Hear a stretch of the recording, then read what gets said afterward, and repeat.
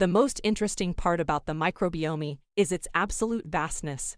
They outnumber our cells 10 to 1 and are made up of many different groups of living organisms. They can help digest food, regulate the immune system, produce vitamins, and even fight against bad infectious bacteria. The microbiome is a large regulator in health. When we are first born, our microbiome is decided by our DNA as well as what bacteria, fungi, protista, etc. that we receive when exiting the birth canal. From there, we also acquire a lot our microbiome from breastfeeding.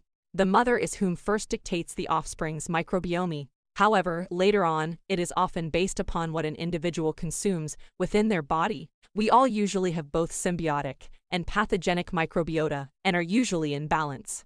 However, due to poor diet, overuse of antibiotics, infectious illness, etc., the microbiome can get out of order. When out of order, it can cause a large number of autoimmune disorders, from diabetes to MS. The first evidence of the human microbiome being observed was in the 1680s, when Antony van Leeuwenhoek noticed that the microbes being sampled from the mouth were largely different from those sampled from stool. Later on, there were links found between microbiota and diseases, and then later still, the connection between the microbiome and the well-being of the human body. This was explored further and more fully through the Human Microbiome Project.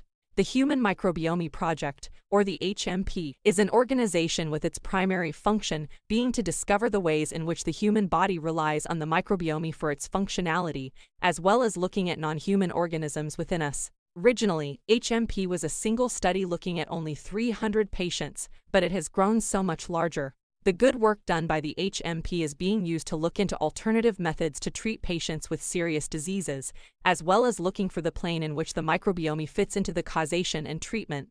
Visit helix.science/blog to check out more interesting science articles.